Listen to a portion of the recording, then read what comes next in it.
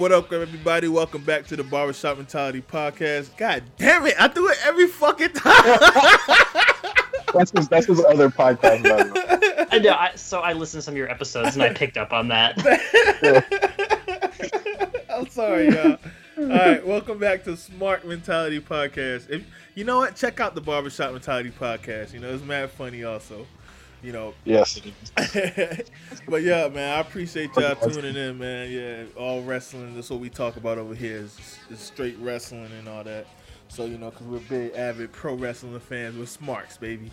So, yeah, I'm Old Damn Del. And I got my homie JD. What's happening, dog? What's up, man? Just chilling. It's Friday. Yeah. Oh, yeah. I just wanted to say quickly, shout out, happy birthday to my man Odam Del. It was his birthday. Appreciate you know, it. And thriving. Yeah. And JD's birthday is next week. So, yeah. What is it? Thursday, Wednesday? Wednesday. I think it's the 4th. Wait. The 4th is it Wednesday or Thursday? Tuesday. No, I think Tuesday is the 2nd. Yeah, so Thursday. Yeah, we're at that age where, you know, this shit is just another day. Like, yeah. But yeah, we got a special guest with us from the Overslam group. Is one of our favorite wrestling groups because it's mad civilized in there compared to a lot of other groups.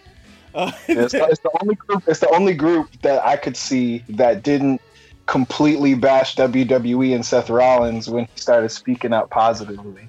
It wasn't just that's a fact. It wasn't 100% fuck this guy. So, it was like, you know what? It was like, I kind of see where he's coming from. Like, but yeah, man. So shout out to my dog Kyle. How you doing, man? I'm doing good. I love talking to you guys in that group. You have some of the best conversations in there. And I kind of play that heel role in that group sometimes because I feel like that group needs it. Yeah. But it's a pleasure to be on the show with you guys. I appreciate that. I mean, yes. He's been asking us for a long time, and it's our fault. You know, we kept messing that one up. Life happens, man. It's cool. Well, yeah. So, JD, can you take it away for us? Yeah, man. So, the wrestling landscape, especially on the WWE side, has been crazy lately. The quality has been weird. You know, you have like good pay-per-views, but shitty weekly shows most of the time. Mm-hmm. They're trying to find their footing. They're trying to see what's sticking.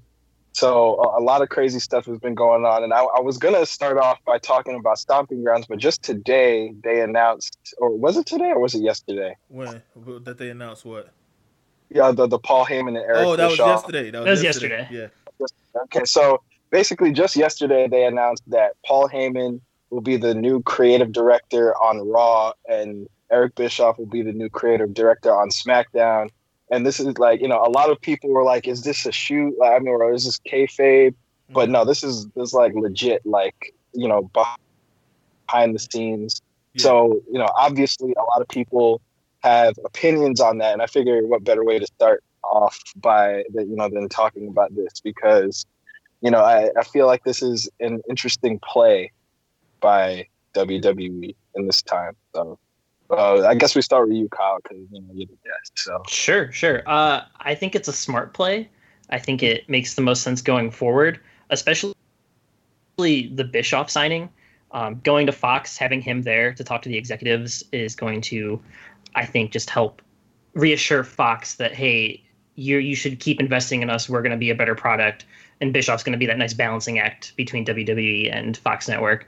And Heyman, I think that's just a breath of fresh air for Raw. I think Raw is one of the most difficult shows to watch every week just because of how long it is.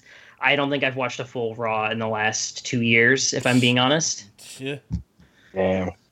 Yeah, I blame you at all. I'll be surprised when I do. There was a period of time, I think it was either last year or the year before, and I'm about to start doing it again, where I didn't watch Raw. I just go to YouTube and watch somebody's 30-minute highlight tape, and that was it. And I was like, okay, this is good. I was like, and it made Raw seem better than sitting there for 3 hours of just like, what the hell is going on?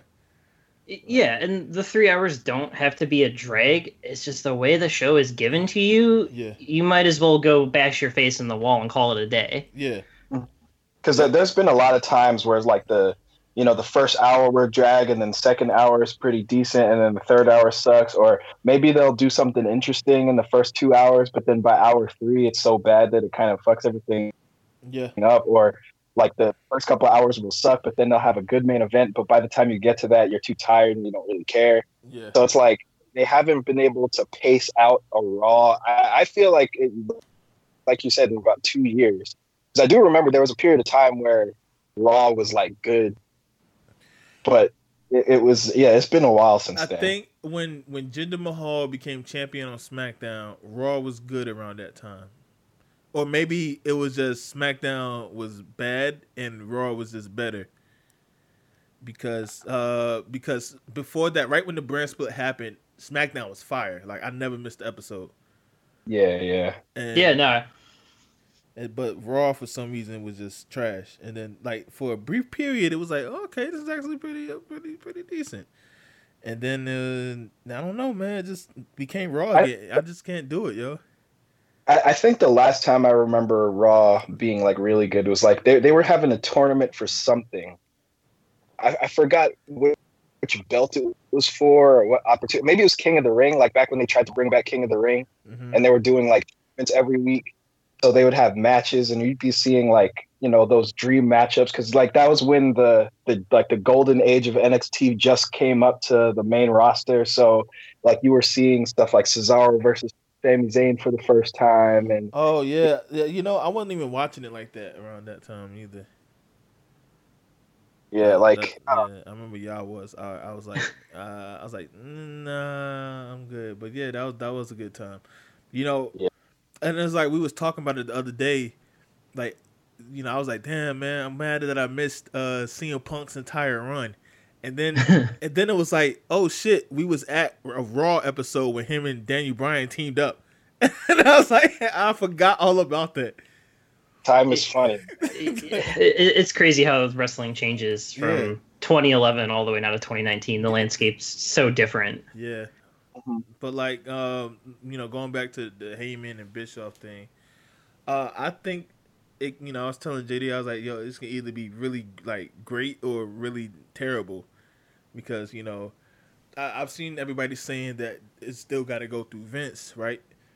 So, when Paul Heyman took over in like the mid early 2000s. SmackDown was fire. That's when they had Eddie Guerrero and Chris Benoit and all those guys. That was Paul Heyman pinning those guys in the spotlight. Paul Heyman was basically he was basically treating it like a brand war. Like they were just like, yo, we're coming for you. Yeah, he was like, yo, give me these guys, and Vince was like, these guys, look at them. Like, so he took them and they became like he shot them to the moon. And SmackDown back then is. That's the legendary run. That's SmackDown 6, I think is what they called it back then, with Eddie, all of them.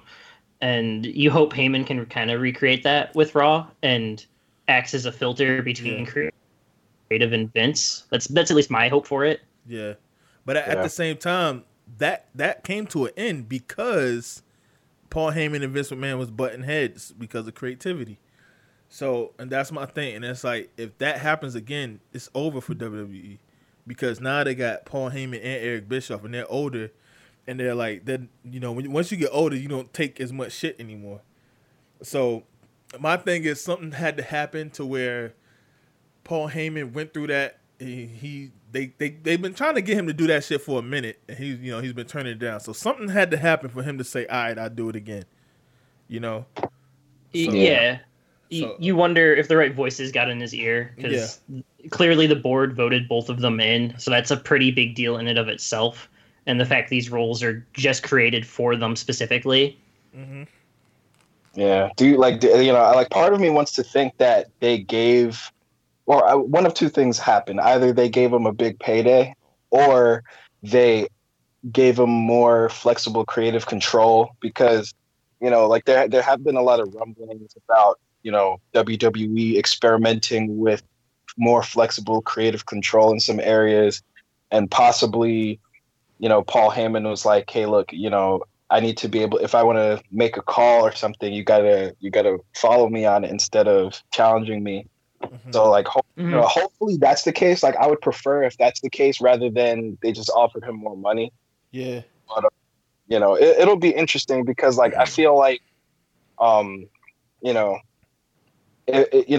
that could be something to put fire under a lot of that Raw roster, because the Raw roster is pretty good, I would say, right now. Yeah. When you look at it on paper, it's a really good roster. Tag team, the top of the card, even the middle card. Yeah, it's just hopefully they get used, because we're still kind of dealing with the effects of the what's it called, the wild card rule. Yeah. So like, that's kind of been hurting a lot of the mid to undercard. Yeah. But that rule came into place because when Roman went to SmackDown, USA was kind of upset. They was like, "Why the hell we get rid of Roman? Now our ratings are going down even more." You know what's funny about that, actually, because I didn't realize this until I watched the video on it. Roman is a SmackDown superstar, but he appeared this week on Raw, but not on SmackDown. There's actually a post on Reddit breaking down the last time he wrestled on SmackDown, which I guess is almost a month ago, apparently. Oh, shit. Yeah, he hasn't wrestled on SmackDown apparently over a month, but has been on the last 6 or 7 Raws. Yeah. Consecutively, so it's just wild. So what's the point, man? That's. But and that goes back to what I was just saying. That's USA's doing right there. US, because they're the ones that's upset that he went to SmackDown, which they're trying to. I guess they're trying to keep him on Raw for their ratings and stuff. Because SmackDown is gonna end up going to Fox, so they're like, okay, we're gonna use them as much as we can until that happens, I guess. Mm-hmm. So assuming that Paul Heyman is gonna try to bring a more fierce competitive aspect to Raw, just assuming that, it'll be somewhat adjacent to how he did his SmackDown run, probably not as intense, but let's just assume that's gonna be similar. What do you think Eric Bischoff is going to bring to SmackDown? Because for both of us, I would argue SmackDown has been the more consistent of the shows. Yeah. But obviously, SmackDown hasn't been amazing since this whole situation. Probably since Mania, yo. Yeah, but I mean, it's still been good. I would say there's been it's been more middle than anything, but it's Eric Bischoff creatively, I know he's kind of he's responsible for some really high highs, but also some really low lows. Yeah. It's what do you think that he could bring to the table? I think Bischoff gets more flack than he deserves to a degree. He is partially to blame for a lot of WCW, but not all of it. Yeah. I know people like to quote, I think it's 1999 when they lost $80 million, and they try to pin that on Bischoff. Bischoff wasn't in the company. Yeah, he wasn't. He wasn't there. That's not on him. That's on Turner and anyone else that from the top down. And then they kind of flex on him for his TNA run. The only reason he was brought in the TNA was to get Hulk. Yeah, that was Hogan. That was Hogan. And and the only reason you thought it was bad is because that product was bad. And when the product started to uptick a little bit more, that was when he was in the creative room. So I'm hoping with him, it's production value and emphasis on making the stars matter. Yes. The star power in WWE is so frustrating. Outside of Roman Reigns and Seth Rollins and Becky Lynch, who else do you think is known by the most casual person? Me and Kwame were saying, maybe some of the black community now knows Kofi because, they're like, oh, I heard a black guy won the WWE championship. Yeah, that's all I've been hearing. All my friends, hey, yo, I heard there's a black WWE champion now. I'm it's Kofi. He's been there for 11 years. Kofi's been there forever, and Kofi should be a megastar at this point. Randy, he's not. Mm-hmm. But yeah. It is very frustrating considering the level of talent. But I don't know. It'll definitely be interesting. I'm curious to see because we were talking about this earlier. Like, there's still a lot of MIA. Like, we need to start, because remember how before we had the Ronda watch? We need to have like a whole bunch of different watches, like the Ali watch and the Kabuki Warrior watch, and I would have said the Nakamura watch, but he just came back, so at least he's doing something. The Rusev watch, like all these people that have just been mysteriously sitting on the bench doing nothing, like it'll be curious. All those are SmackDown people, right? Yeah. Yep. So hopefully they get some shine soon, because I was saying before, like I think Ali would be a perfect person to like.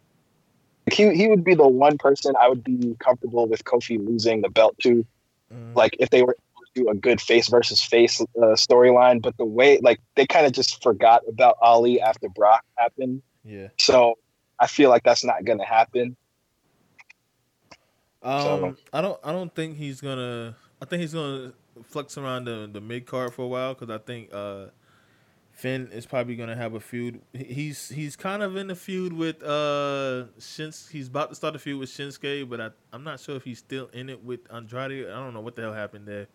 Well, like the leaked card had him versus Shinsuke and Andrade. So okay, I don't know.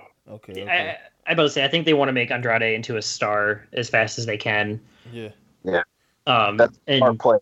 Yeah, and Ali, I think, is the perfect example of someone who should be like just a great baby face, but he's just kind of there in the middle and isn't used properly at times. Like I kind of feel the same way about him as I did for Chad Gable when he went singles. Like that little period of time when they were giving him a singles push, and he had that really good match against AJ. Mm-hmm. I remember that was fire. Yeah.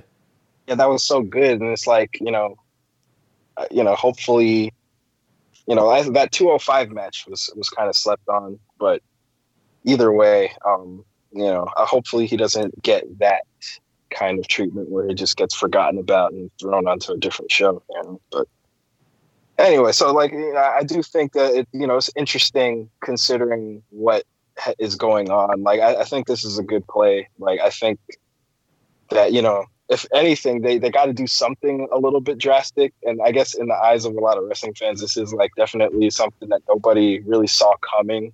Mm-hmm. Like I think everybody was just ready, thought that WWE was just going to keep doing what they do until they fuck up like royally. But it looks like they're trying to be proactive to some degree. So. Yeah, and I'll give them credit for that, I guess, because at least they acknowledge there's a problem. You know what I mean?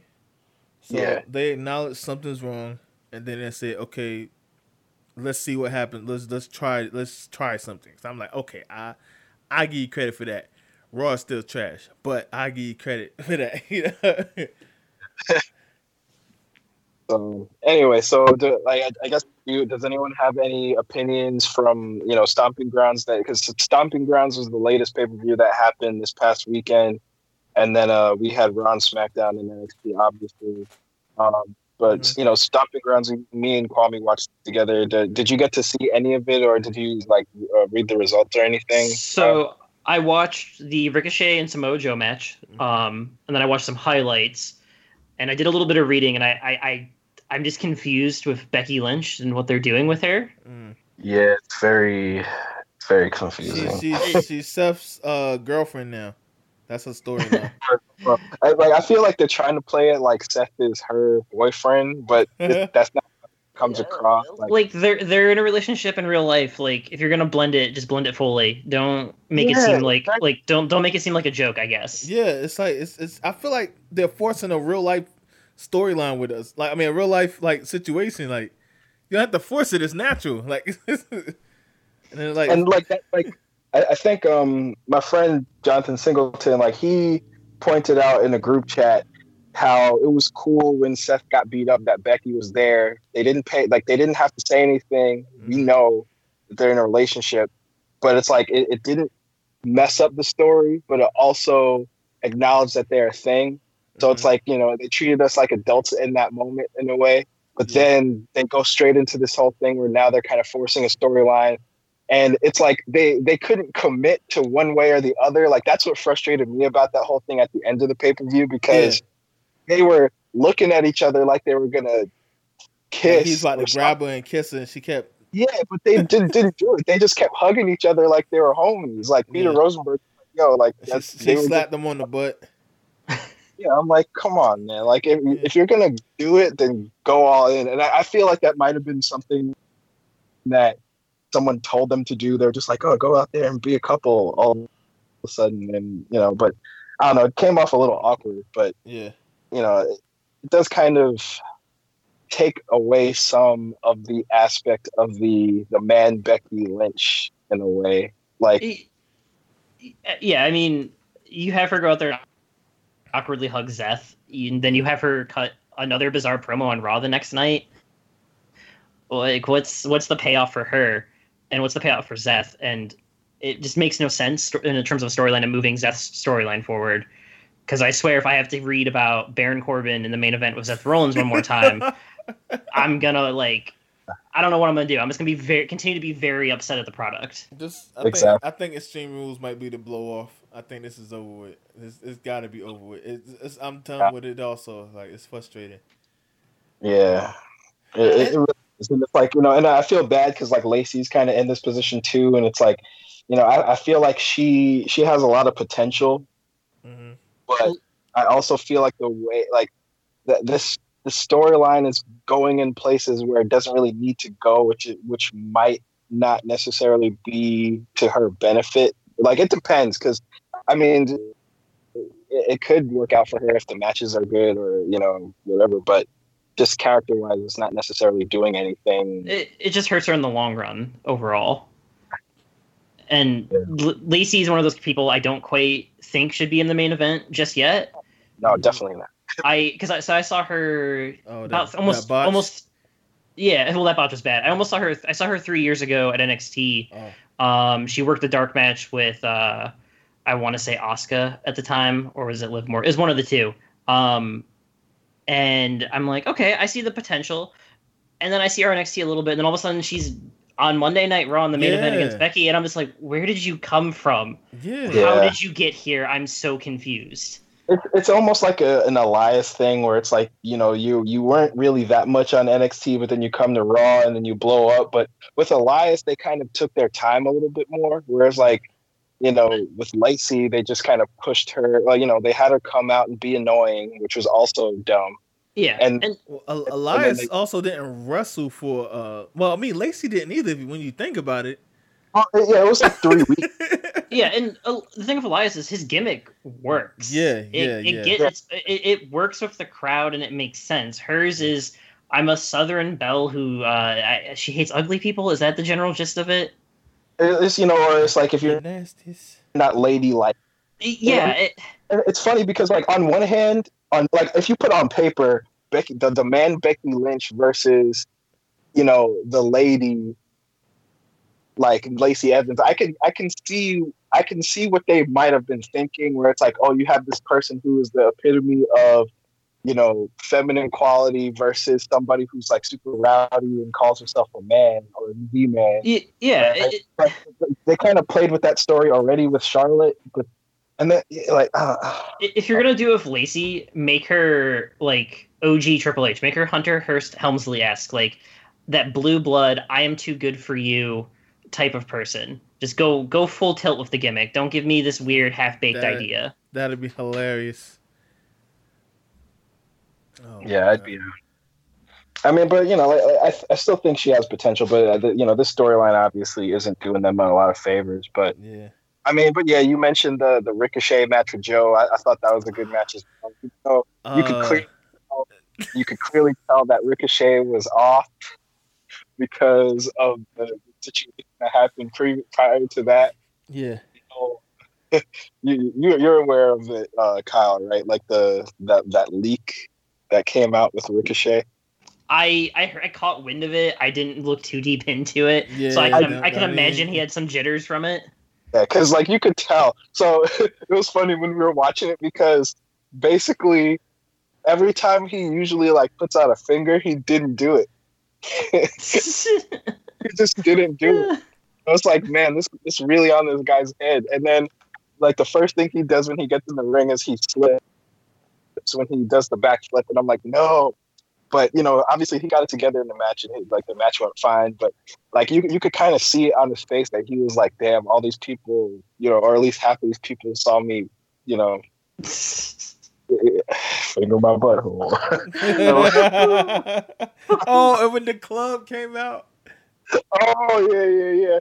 Because like afterwards, when he was taking the picture with the belt, and they wanted him to throw up the too sweet. He just like he didn't want his hands anywhere in plain sight. And I was like, damn, Jay, I'm sorry. Yeah, I mean, that's funny though. There is a little bit of humor to that. Yeah, exactly. Like it's kind of like with Xavier Woods, like they had to play with his whole situation too. Yeah. During the rap battle, that was fantastic. The rap battle. He's like, I ain't gonna get traded like your boy Xavier. I was happy that they kind of gave him the NXT success rub after the match, though. All the people in the back kind of giving him the seal of approval, like they believe in that guy, so that's good to see. Yeah. The other match that kind of stood out, I guess, is the cage match. It seemed okay from the highlights I saw. I don't think the cage match, or even Hell in a Cell for that matter, works in a PG WWE. Yeah, it does. Like, I think my main issue with modern day Hell in the Cell matches, which honestly, like, if the match is booked well enough, I don't mind the modern rule set. But the problem I have is there's way too many ways to win. And, like, I preferred it when it was like you have to escape. You could escape through the top or the door, I guess. And then once they added pinfall to it, it kind of felt like they skimmed, it's basically just like a fake Hell in the Cell in a way. Yeah, you're supposed to be trapped in that cage, and your only way of getting out is climbing over the top or beating your person one-on-one in this enclosed area. Yeah, and I remember when the heels used to open up the door and let their friends out, the heel mates and shit. Then all of a sudden they started adding the referee there. And letting the referee open. I wonder when they started. I forgot when they started doing it. Probably like years ago and shit. But I hate that little aspect of it. I mean, I like the finish, but to me, this cage match wasn't, it wasn't one of the best cage matches I ever seen. Even like we was talking about in the chat, y'all said the NXT one from this week was actually a lot better. Yeah, that was dope. That's a match. I can't wait to talk about that one. That NXT. I enjoy NXT. That's the only WWE product I watch on the regular. Yeah, now we'll definitely get to that. But like, just going back to the Kofi one though, like I thought like generally it's solid. Like it was well worked. It was just a matter of like I saw someone talking about how they basically they kind of played it like it was a regular match inside of a cage, and they didn't really use the cage in the storytelling too much, so it kind of went by a little slow, and there was a lot of holds, and it was just a relatively safe match, even if it was well worked. It was just like there was nothing really that screamed, oh, this was a cage match, But the finish was great though. Like I think the finish was the most exciting part of it, which I feel feeling good about that aspect. But ultimately it was just from it wasn't necessarily bad. It was just kind of slow, so it didn't really. I agree with that. Then. Yeah, that's about my take on that match. It's just there. Yeah, but other than that, I can't really think of any major matches. Oh, the tag match. I think the tag match was the match of the night. Just real quick, like. The New Day versus Daniel Bryan and Rowan, I think it was. Mm-hmm. Yeah, the highlights from that were pretty fantastic. I think Heavy Machinery is gonna pop off and be a really fun tag team going forward. Yeah, I like them. And Otis is getting over, super over. So yeah, he is. I think they'll be good. But yeah, just like anytime New Day is in a tag match, I was telling my coworker, I feel like if you put New Day or the Usos in a tag match, it's most likely going to be dope. And I want to add Revival to that list too. But I feel like they're still kind of working out the kinks with how they're pushing them, but I feel like they're at least using them more now. So hopefully that'll change. But yeah, so that match was dope. I just wanted to address that. Other than that, you guys good on Stomping Grounds? Like any other opinion? Yeah, I'm good there. Yeah, I think I'm good on Stomping Grounds. Yeah, because like, you know, when it comes to Raw and SmackDown, like I don't really have any highlights to talk about because this is one of those weeks where it's like I don't remember watching Raw, and I know I watched SmackDown, but there wasn't any like major thing that I pulled from it. Like I know, you know, they've been, you know, the 24/7 stuff was a little extra this week, just in terms of like, you know, essentially, SmackDown had kind of the same matches as Raw. Like, I guess because, you know, they added that new like production thing where they're not showing matches during the commercial breaks. Yeah. So, you know, knowing that, it kind of fucks with you a little bit because you know they're stopping the match, and that's when they keep saying this match will return when we come back or something. This match will continue when we come back, or they schedule a 2 out of 3 falls match, and it's like they had like 5 2 out of 3 falls matches this week, yo. Yeah, it was kind of annoying. Yeah, like, what do you think about them using 2 out of 3 falls to address the commercial break? I feel like there's another way. I mean, I didn't mind, like when we first got the first 2 out of 3 falls, I was like, okay, cool. But then the second one, I was like, huh. Then the third one, I was like, okay, these niggas, they fucking with me right now. I think it's only gonna last so long because you can only mask matches with that gimmick going forward. I don't know, maybe like another week. How many times can you goof up a match? How many times can you have someone do this? And I think Vince is gonna, like, in his head be like, hey, maybe this is a bad idea. I guess I gotta go back on it, guys. Sorry. And no one will bat an eye. Because I think the word is no one likes that role at the moment. You know, there's times whenever when a match is about to start and then they pause it, you know, during the commercial break. Mm-hmm. I thought they was gonna do shit like that, and so because, you know, when we go to the live shows, you know, it's a commercial break because they're throwing something on the Teletron or whatever, Jumbotron, and you know, before them, I mean, right, you know, the people will come out to the ring and they'll wait, they'll sit in the ring, they'll wait. They show the little commercial thing stuff, and then you come back and the matches start. So I thought it was gonna be like that, and I was cool with that going into it. But then when I seen how they was doing it, I was like, this is stupid. But like you said, they can only do it so many times. Like if you're gonna pause a match during a commercial break, do a big spot. Do like a suplex off the top of the turnbuckle, or do a fit, or someone recovers and pops their finisher off. Cut to your commercial break, then come back and then pick up the match because you can have them lay flat on the mat for that extended period. Put somebody through a table or something like. Yeah. You could have the heel do something and, like, you know, throw him out the ring and then have the heel cut a promo on the audience during the, you know, during the break. Like, I'm sure it's been done in the past in some capacity. Yeah. There's just ways to make it work. Stone Cold on his podcast said, this was years ago. I remember him saying this because I was like, damn, I don't do that no more.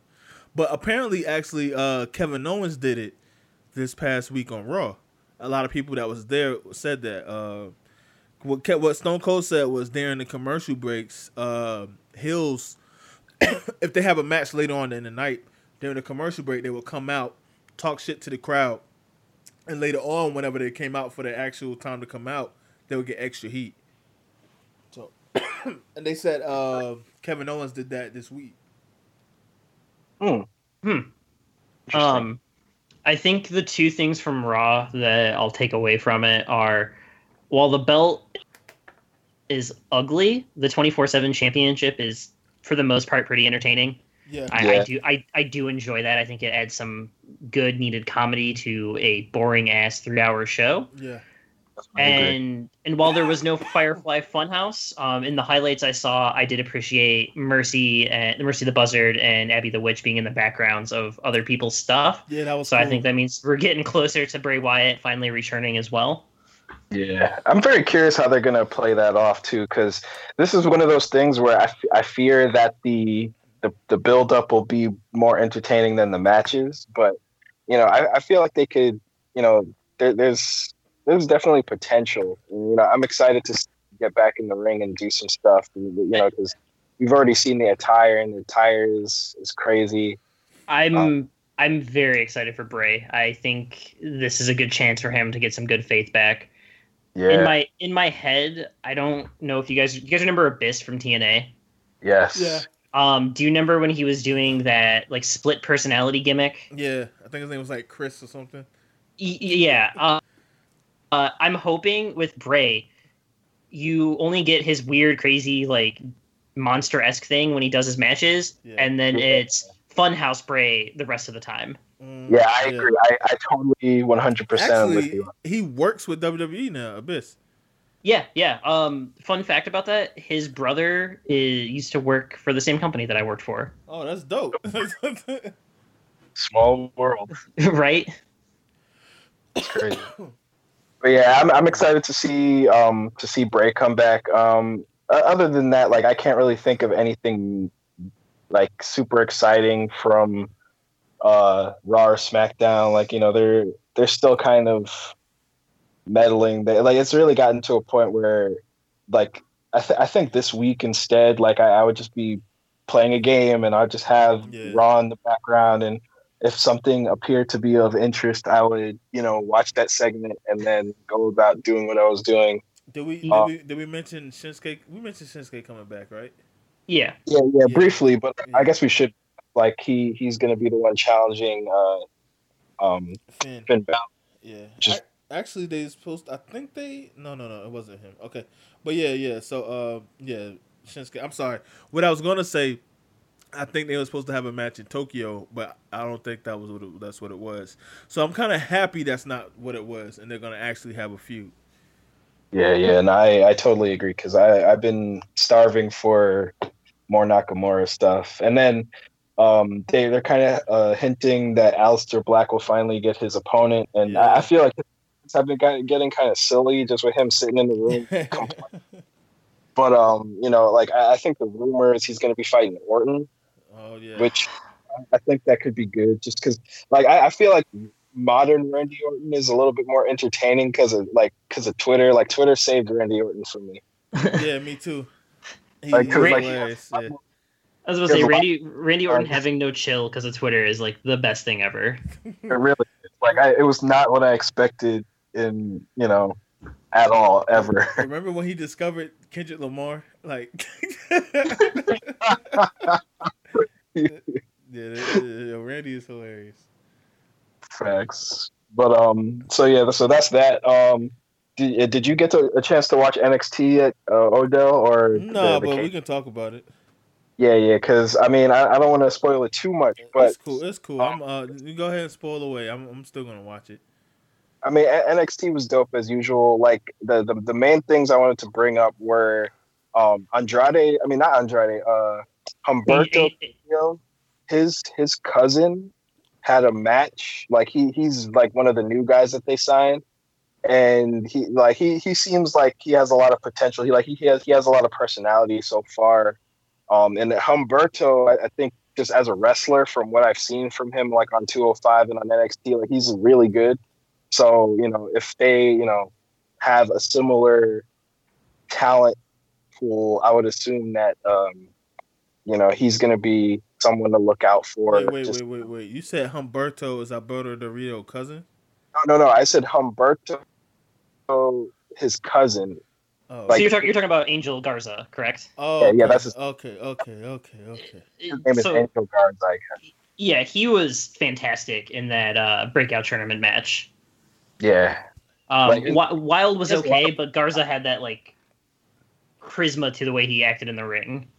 Yeah, exactly. And like he has this whole thing where it's like he comes out in his pants, and then like midway through the match he'll rip the pants off. It's like those sweatpants that come off, and he has like shorts under. Mm-hmm. But it's like he does it to appeal to the women, and like, but it's like it works because like his personality is like really cocky. So like, I felt like it did a lot. Whereas like the other guy, he just kind of like, I know who like what was his name before? Joaquin Wilde, and I thought his moveset was great. Is just he felt like insert random jobber from local area Joaquin for the day. Wilde. It reminded me like he came out in like a fake version of what Ali. It was his Ali outfit, right? Yeah, basically, but it's like if you took the Ali outfit and you made it look like, you know, a Gundam or something. It was a lot. It was too much. I was like, yo, you could ease up on those lights. But you know, he definitely didn't stand out as much outside of that weird intro. But so there was that, and then you know, Keith Lee, he's back, which is dope. I'm a big Keith Lee fan. But that was my first time seeing Keith Lee, and that was pretty entertaining for just the 3 seconds I got to see of him. Yeah, no, if that's the first you've seen of Keith Lee, I recommend go back and watch Keith Lee versus Donovan Dijakovic. It was from a few months ago. Okay. But that, like, you know, it was just two big men who are also very agile, and that match was crazy. And those are the most entertaining kind of matches sometimes. Yeah, exactly. And like my friend, like a good friend of mine, he put me on the Keith Lee back when he was on the Indies, and like Keith Lee, entertaining guy. Oh, Joaquin Wilde. He was that was DJZ. Yeah, DJZ. That's what I was thinking. Oh, yeah, I remember they changed mad niggas, like mad people's names and stuff. So I was like, Joaquin Wilde, who the hell is that? But I remember somebody he's from TNA. That's why I kind of remember him. Yeah, that's him. That makes so much sense now. So I was like, I have a list of all the names they changed. So I gotta find that list because they you know they changed like everybody, man. I'm like, yo, I don't know who's who. Like, cause damn, what's my man's name? They had the Dexter gimmick. They changed his name. Actually, his name is Dexter now. So it's like he was in TNA also. Samuel Shaw. Can you hear me? Damn. Wait, that's his new name? No, Samuel Shaw. He was in TNA also, and he had like this gimmick that's like Dexter. But he changed his name. His new name is Dexter. So it's just funny. Yeah. That's hilarious. The tag match was fantastic. I don't know if you wanted to cover that as well. Oh yeah, that was Street Profits versus the Forgotten Sons. Forgotten Sons, yeah. Like I gotta give the Forgotten Sons credit because like I legitimately did not give a crap about them, but they've done good enough to where it's like I feel like they've kind of earned their place for what they do. I think if you use them correctly, they're gonna be like that fun, just asshole stable that comes in and just dicks over the match. Yeah. Basically, you know, I like that it's three of them, so you always have that like X factor. So yeah, you know, with Jackson Riker, I believe is his name. Yeah. It's like during the ladder match. That ladder match was amazing. At the takeover for the tag titles. Yeah. Oh my gosh, he came in. He started to fuck everybody up, but then they all jumped him. Yeah, that was exciting. That was actually a really good spot. But yeah, like the cage match at the end, the main event, Io Shirai versus Shayna Baszler, like that, like especially coming right off of having a cage match on the main roster, you could kind of see a little bit of the difference in what makes the modern day cage match work versus what it doesn't work, because you know you had just the right amount of high spots. You had some really good storytelling, and then, you know, you had a pretty crazy twist at the end. But yeah, what were your thoughts on that, Kyle? You just watched it today, right? Yeah, I just watched it today because I'm a little bit behind on NXT. My first takeaway is I think the women's division in NXT is more compelling than anything going on in the main roster currently in terms of the women's wrestling. The match itself was a good example of how to use the cage, how to interact with the cage, and the finish to the match and what transpires after the finish, I think, is like you knew it was coming, but it felt so great to see that burn finally happen. Mm-hmm. With Io finally turning heel on Candice and just laying her out in the ring with the steel chair. But spoiler. Yeah, that is a spoiler. But with Baszler, who takes the belt off her at this point? Because she's had a grip on that thing for over a year now, or are we going on longer than that? Oh, it feels like a year. And it's been interesting because like the last few title defenses have all been like skin of your teeth kind of things, where it's like they build it in a way where it's always a desperate finish from Shayna, where she gets like a desperate finisher, or it'll be a case like this cage match where she kind of wins by circumstance. But I don't know, because at first I was thinking it was gonna be who did I think? I thought it was going to be Dakota Kai, but then she got hurt, so she's been out for a long time. So that kind of took her off the plate, because they kind of started Shayna off by destroying Dakota Kai. So I thought that would have been like her come full circle thing. But yeah, that makes sense for Dakota. So unless she comes back soon, I can't see that happening. And then I thought it was going to be recently I thought it was going to be Candice. I thought it was going to be Candice also. Yeah, but it's hard to tell because like they haven't really been focusing on her as a singles wrestler yet. I think it's going to switch to Candice. I think Candice is going to end up doing what Io can't, and that's beat Blazer fair and square, and then you're going to have those two go into a feud. Yeah, I could see that. Well, I could see either they have her fight Io first, or they'll have her fight Baszler, or they might, because like NXT likes to do their three-way, so I can kind of see them mixing it up. But I'd be fine with either of those kind of outcomes, just because I feel like you're going to get good matches no matter what. And I feel like this is kind of like I feel like they're ready to bring Shayna up soon. Yeah, like I heard rumors already that they were supposed to be bringing up Adam Cole and Shayna, so it's like, if they're getting ready to move up Shayna, then you're going to want to take the belt off of her by the next takeover, or like within, the next few months at least. Yeah, and so I looked it up. Shayna has been currently the women's champion for over 243 days, and her initial first reign was about 133. So that's why it does feel like a year at this point. Because she only lost it to Kairi was it Kairi, right? Yeah, I believe she lost it to Kairi. I think that's who she lost it to.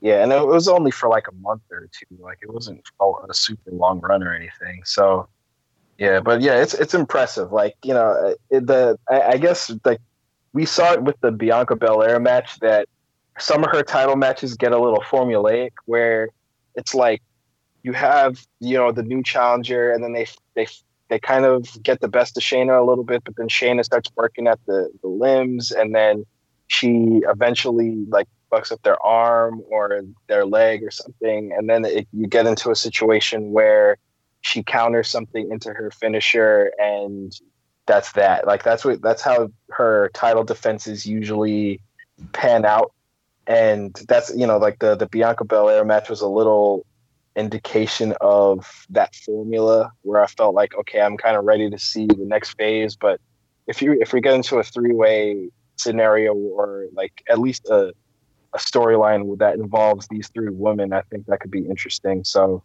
and I'm all for it. Like I feel like every time you have the new Japanese person, like they try to have them as this baby face that is almost like unbeatable, or like something. So it'll be interesting to have them as have Io as a heel, and she's a little bit more of a renegade. She likes to use items, chair shots and stuff. So I think her as a heel is going to help separate her from Kairi, and maybe define her character more in terms of having a place in NXT going forward. Totally agree. But yeah, that match though it was fantastic. It's what you want out of a cage match, and I'm excited to see who challenges Shayna next. I do want that belt off her, hopefully soon, so she can go up to the main roster, because I think you need to have that happen sooner than later, especially if the other two, I don't remember their names right now, that tag along with her. Mm-hmm. Well, you talk about Marina Shafir and Jessa Manduke. I always almost call her like Jessie Manduke. Yeah, I can never remember their name, and I can never remember if they've actually wrestled on NXT at all. They have. They've had a couple matches, but they kind of stopped them from wrestling because the last few matches they had were like really bad. Like you had people, yelling, "You can't wrestle!" Like, and it was kind of legit because like they were missing spots and they had some sloppy looking, moves and stuff. Especially Marina Shafir. Like Jessa, she's all right. Or it's Jessamine, I think, but whatever, she's all right. But Marina Shafir was looking rough at that time, so I think they gave him some time to like, hey, you got to work out these kinks because you're gonna fuck everything up if you don't. Yeah, no. So I don't know. I hope it happens sooner than later. And like I said, I do think the women's storytelling in NXT is drastically better versus anything that happens with the women on the main roster. Like, no offense to them, it's just creative gives them some of the worst things to work with. I feel like. Especially because, like, when things work, it's never for long. But you could say that, I guess, for anything really. But sure, like like last year, we had that lightning in a bottle moment with Becky and Charlotte and stuff. But then, we saw how when they had to stretch it out to Mania, they kind of started to fumble it a little bit. Yeah, and instead of letting things just like transpire naturally, when other hands get involved, it kind of ruins the nuance of it. And then my last thing of NXT, especially from this week, is the video packages they do for new stars. I think is something the main roster's missing. Yes. Kushida, that video package was great. I thought that worked perfectly. It lets you know who his character is, what he's about, why he's there. And then the Adam Cole package was fantastic. It was. He's doing the heel stuff, and it works. And you also are moving the storyline along as well while doing that video, which is fantastic. Yeah, I love how they do that, where they can move along a storyline with a video package, and it's short and sweet, and it makes it so you feel like you got to see that person as opposed to being like, yo, where did they go? Like yeah. Like, and to call out Gargano and just be like, he's not a fighting champion. He wouldn't go over to the UK and defend his belt. Doesn't get private jets. I think that's helped reestablishing babyface Gargano and making him Johnny Wrestling, the legend for NXT. Mm-hmm.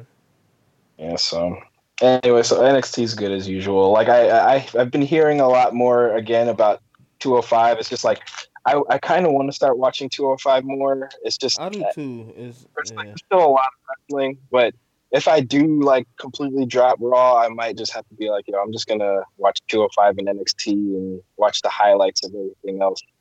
Because I feel bad for sleeping on 205, especially like if people like Chad Gable are gonna be on there. Yeah, I think it just boils down. There's too much product, and you got to pick and choose what you want to watch. Like my one friend watches NXT UK, and I'm just like, oh, good for you, man. If that's what you're into, good for you.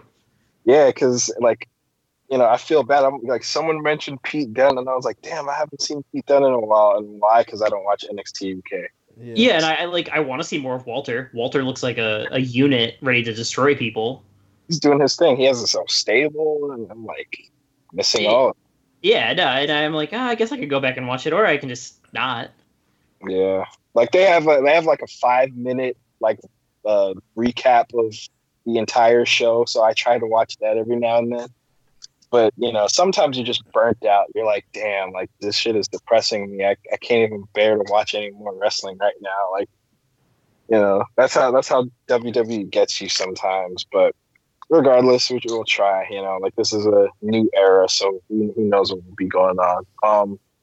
Real quick, I wanted to get to this because this was like a major topic. And, we kind of running a little bit long, but I'm curious on, the thoughts. Because we were having debates about the Twitter beef between Seth Rollins and Will Ospreay, and ultimately, basically Seth Rollins went out there and he made some comments about he believes that WWE style is, or WWE wrestling is the best wrestling out there, and basically he was just in a weird way he was saying how proud of his company he is.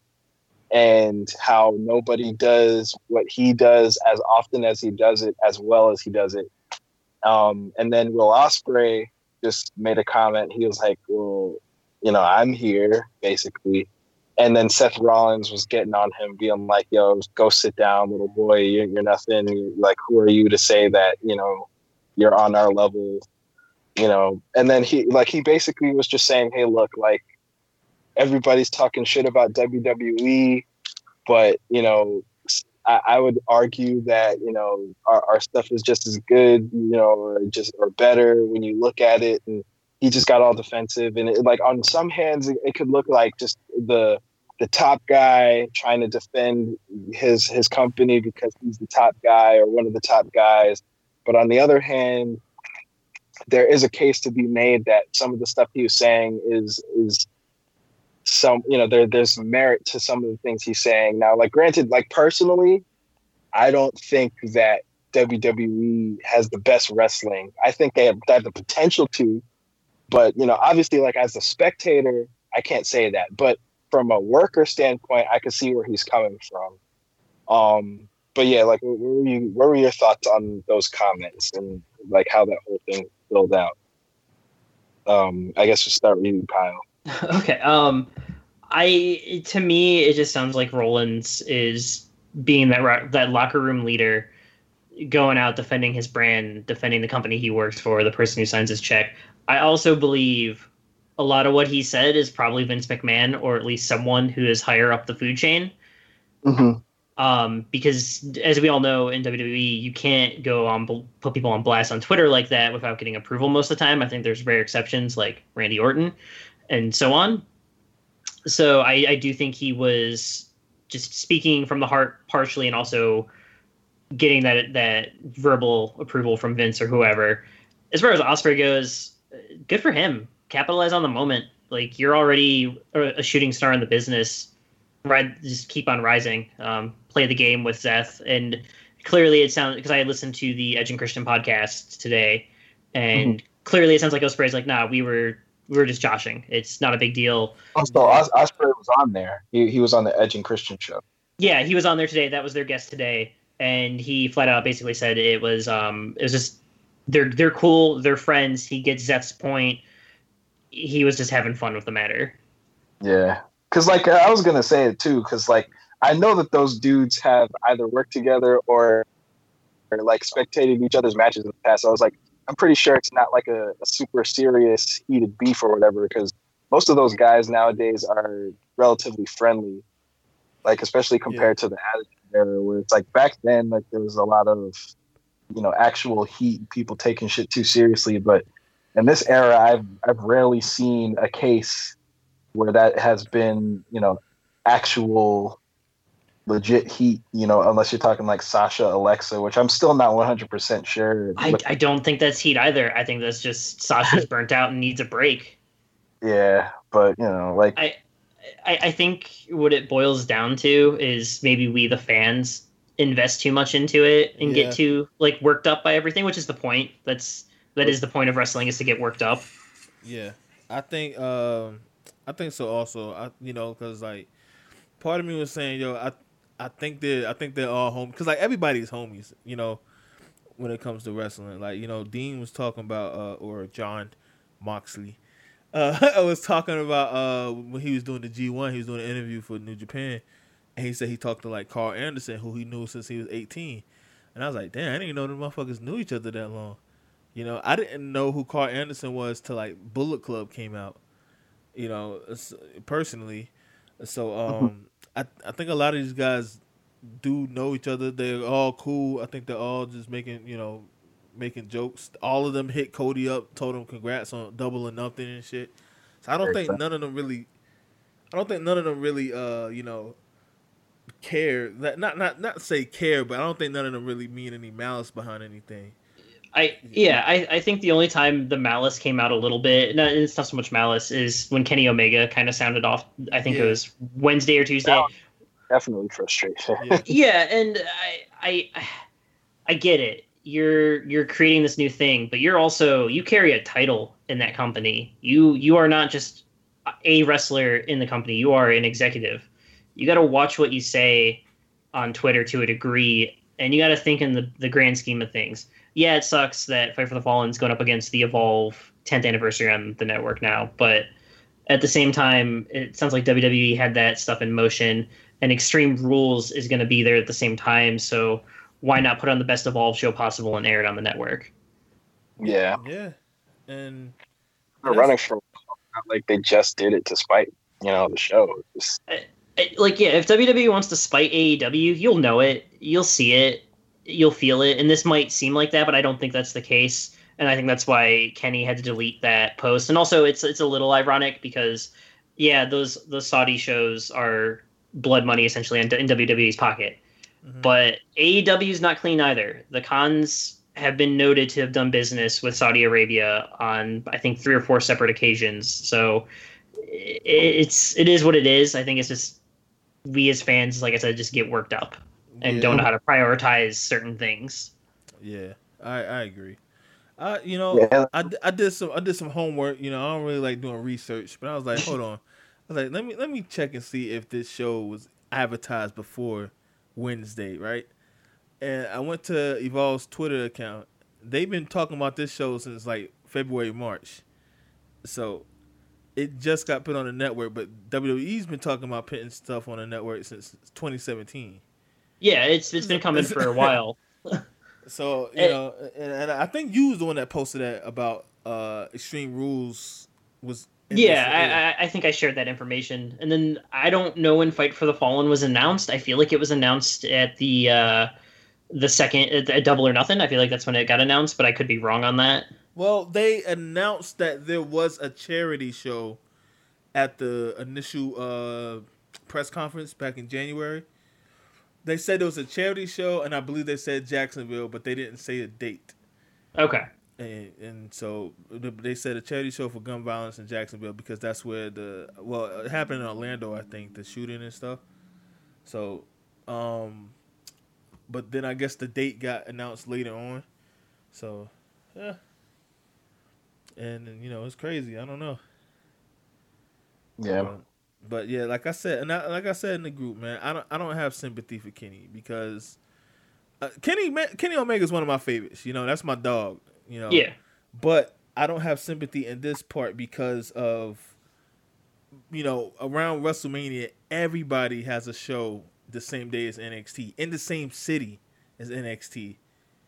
Yeah. And it's like.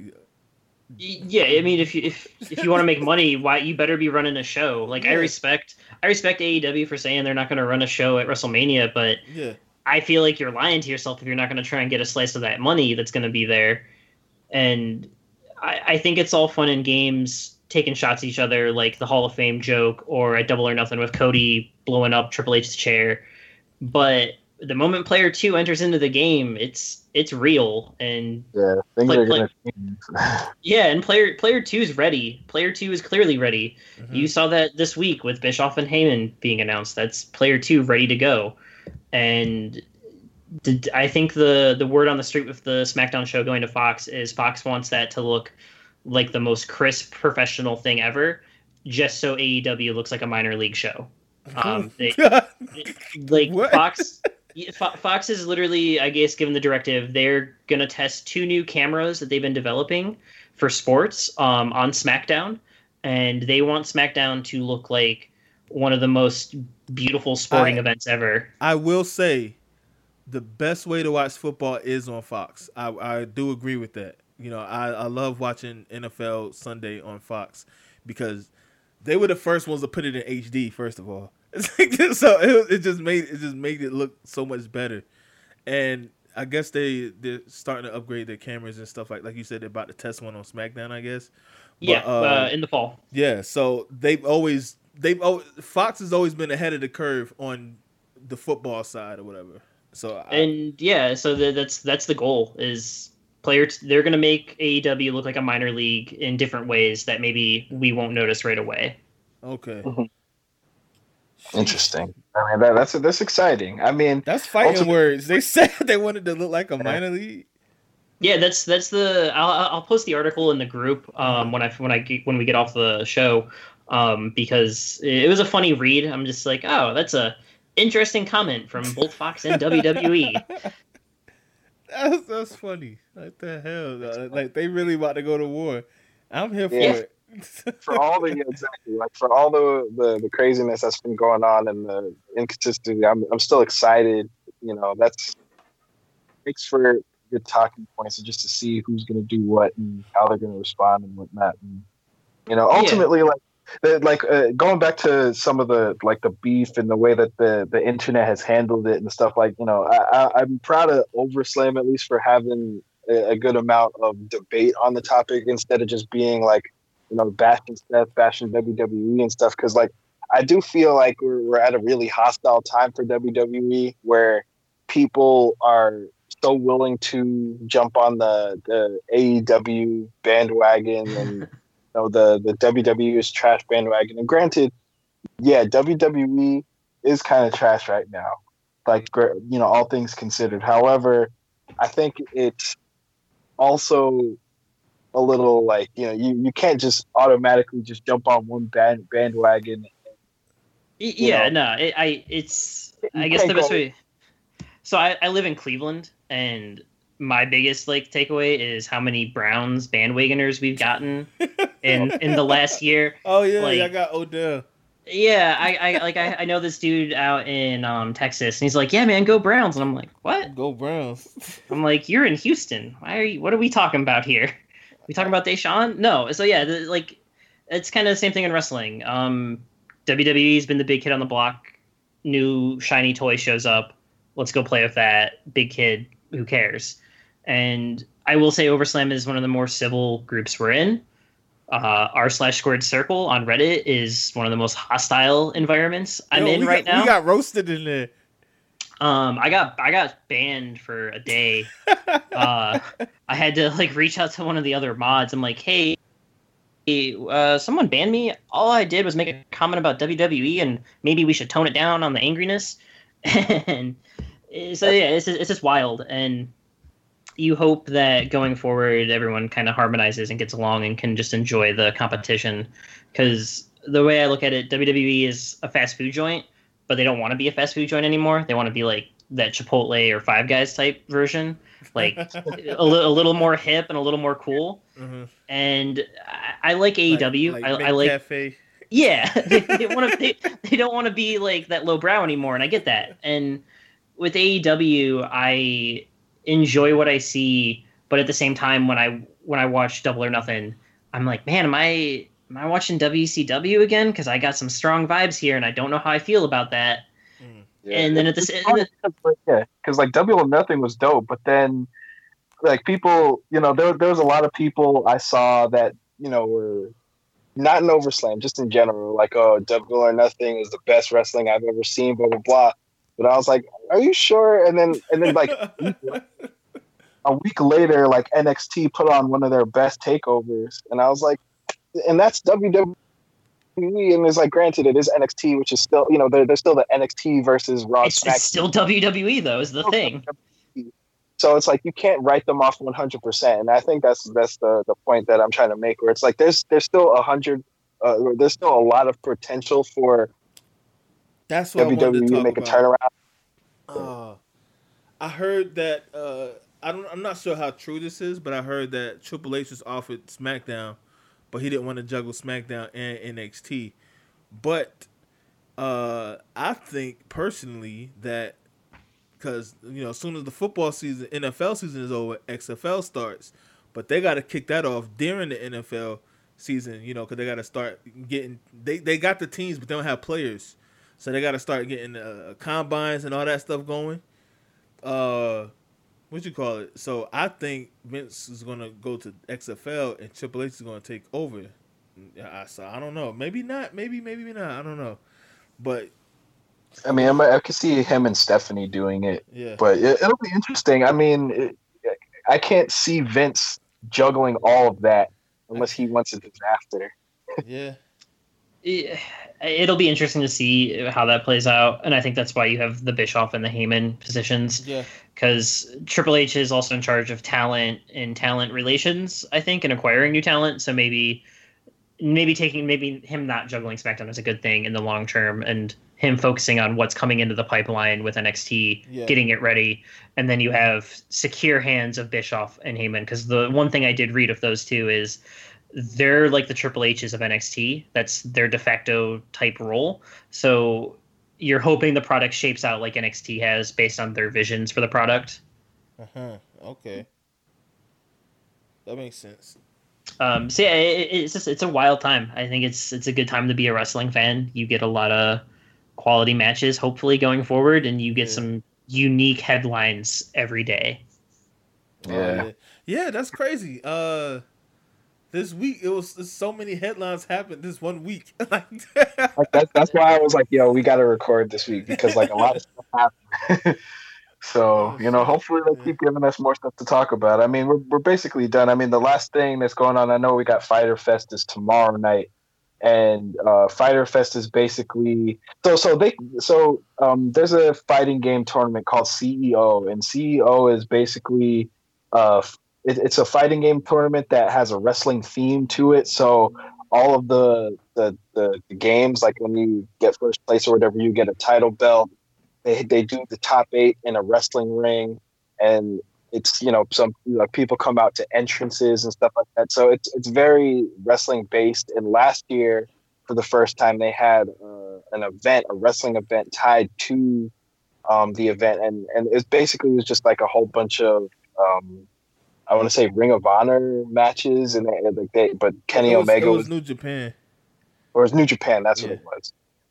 So this year it's AEW. They're having Fyter Fest there, which is basically their next event after Double or Nothing. And I guess I didn't know they were going to try to bill it as their next major event, but it seems like they are. So like I'm interested to see how that's going to shape up because, it has been a while since Double or Nothing happened. But they have some interesting stuff. It does kind of look mostly like a light card on in general, but there's at least you still got some exhibition matches to go. I've got the card up if you guys want to hear what it is. I'll skip the buy-in stuff. Those are they're two like not promo but kickoff show matches, and we'll go straight to the main fight. So we've got a 3-way match with 2 of the Japanese wrestlers, Yuka Sasaki and Ryo versus Nyla Rose. Then you have Christopher Daniels versus Sima. I might be saying that wrong.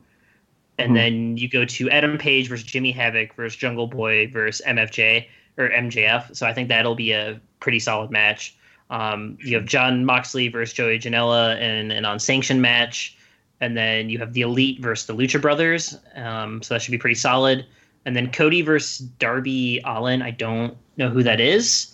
And then a hardcore match with 2 people I've actually never heard of, which looks like it's supposed to be on the promo show too, because there's a P next to it. So Mike Nakazawa, he's the guy who was on the shirt, and we were like, "Yo, who is this guy?" Okay. And then Alex Trebelli, he's the guy that runs CEO. Oh, that's awesome. So basically, like he's a fighting game guy that he's into physical fitness, and he's a big wrestling fan, and that's kind of why he tied the wrestling aspect into the event. But he's kind of a clown, and he's had like some like slight things going on just in the wrestling space, like on indie shows and stuff like that before. But he's cool with Kenny Omega and them, so I'm sure like this match is going to be just kind of like a bunch of shenanigans. Like I don't necessarily think it's going to be anything like from a work rate level it's going to be crazy or anything. But it'll be fun for me to watch at least because, just knowing who Jabali is and watching him try to have a wrestling match, like that's going to be funny. Like the main thing with Jabali is like he's very cocky. So so do you know that game Dive Kick by any chance? Dive Kick's fantastic. So Jabali's a character in Dive Kick. And like his whole thing is like his head gets bigger at the end of every round. Oh, that's him? Oh, yeah, that's fantastic. I remember we were playing at your crib, Yeah, so you remember, like, so that's his whole thing where it's like he gets like super cocky. So that's Jabali. So now you have some reference to go off of that at least. So no, that makes the match more interesting for me now hearing that. So that's awesome. But But yeah, Fighter Fest looks fun. It looks like an alright card. Like you said, it's light. I think it's weird they're pushing it as a major event for them. It's that feels a little off. To me, honestly, it feels like a way to kill two birds with one stone, because I feel like it's mostly just exhibition matches featuring AEW, but a way for them to get their brand out there in the interim between now and what's the next one? All In? Yeah. All Out. All Out. Yeah. Yeah, that's in August, so that's it's close. That's gonna be soon. It's a couple months away, so. Basically. So this is just filler between then. So like this is their it's like I said, it's two birds with one stone situation. Yeah, and then they're gonna be doing their TV show soon after that. I feel like. Yeah. The TV show is September, October. I can't remember. I have so many concerns about that. Yeah, what happened? Oh yeah. No, I just wanted to hear your concerns. Oh yeah. I want to know how they're gonna fill out a weekly show. How are you gonna write it? How are you gonna make the matches matter, especially when you're trying to blend that realism? And that's kind of why I feel like that Eric Bischoff would have been the perfect person for AEW. I know on paper it doesn't make sense, but when you think about it, it kind of does. So, and he also has that Turner connection. So I'm concerned with the weekly show, and I hope it comes together in the end. So we'll see. I totally agree, because like the weekly show thing, like I know a lot of people are kind of hinging on that, but at the same time, like it's not necessarily the easiest thing to pull off. Yeah, and especially how their deal with TNT is laid out. I believe TNT pays for most of the production, and in terms of how AEW makes money off of the TV rights, it's based on, I think, a percentage of ad revenue. I'll have to go back and look at it, but the TV show needs to be a success for them, I think, to make money off of it going forward. Okay. Yeah, so it'll be interesting. And I think that they just said today that SmackDown, the week that SmackDown goes to Fox is the same week that AEW premieres. Oh, wow. Yo, so that, you know what, hilarious. that makes sense, because that SmackDown is supposed to be in the Staples Center, and in that report, I gotta post that report in the group now, is Fox also wants to have a bunch of stars there. They want it to look like a major boxing event type of feel. Oh, okay. It's gonna be interesting, and like I don't know if they're gonna be the same. Oh shit! Remember? Okay, they was in the Staples Center. I want to say last year, right? Was it last year or the year before? I know it was when they was shipping. When they was trying to sell SmackDown, they had like Colin Cowherd and like a lot of people from FS1 in the arena. So, damn, that makes sense. Okay. Yeah, it's crazy. Like you said, it's exciting times. Like, I'm very curious to see where everything's gonna go. And like, granted, we still got to sit through, or we don't have to, but we still got to put up on SmackDown. I'm gonna say I don't have to sit through anything. I'm at that point where it's like I don't think I have to either. Well, you don't want to see Shane McMahon and Drew out there every week? No. Yeah, I agree. I still feel like we're in an exciting time where things are ramping up to change in a dramatic way. So hopefully, I'm not necessarily sure when the creative changes we'll start to see the effects of those. Like, is there supposed to be like some kind of turnaround, like between the with Bischoff and Heyman? So the writing that I've read on it is it's gonna slowly take effect. Their positions are official. They're in power now. So you'll slowly start to see little things happen, but they're hoping by the time SmackDown launches in I think that's October, whenever that is, they'll be in full force by then. Yeah, so I mean that's good at least. So I guess we'll start to see all of that stuff start to come into effect over the next couple of months, like between, like, because I've already seen the card for Extreme Rules. Like we saw you got the 3-way between Finn and Andrade and Nakamura. Like, just on paper, like that sounds amazing. Like I feel like that match has to be good on paper. And then you got like the Usos versus the Revival. That sounds like it's going to be great because, like I said, you know, you got the Revival, you got the Usos. That's going to be like, hopefully that'll be a great match to watch. And there was another really interesting looking match on there too.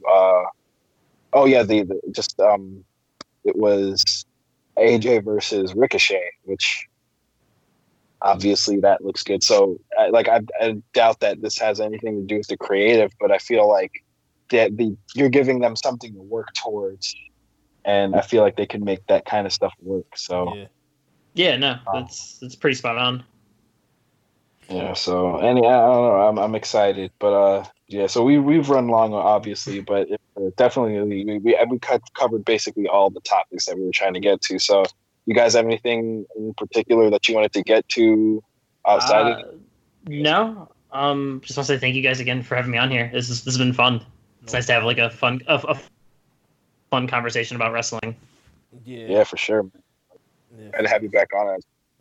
Yeah, no, definitely would love to be back on as long as schedules align accordingly and none of us are hungover coming on in. Yeah. See, look, I'm feeling a lot better, man. But you know, I got these crackers over here. Like, but you need sometimes. Just gotta dry it up. But yeah, for sure. Like we're gonna try to have some more people from the group on in the future. You know, hopefully there'll be more stuff to talk about. That's worth talking about. So, you know, we'll see. But you good, Kwame? You good on your end? No, I'm good. All right, so I guess we done. So again, Kyle, we appreciate you coming on with us. Yeah, definitely. For my man's JD, this old damn Dell, and we see y'all again. This is Smart Mentality Podcast. Peace out.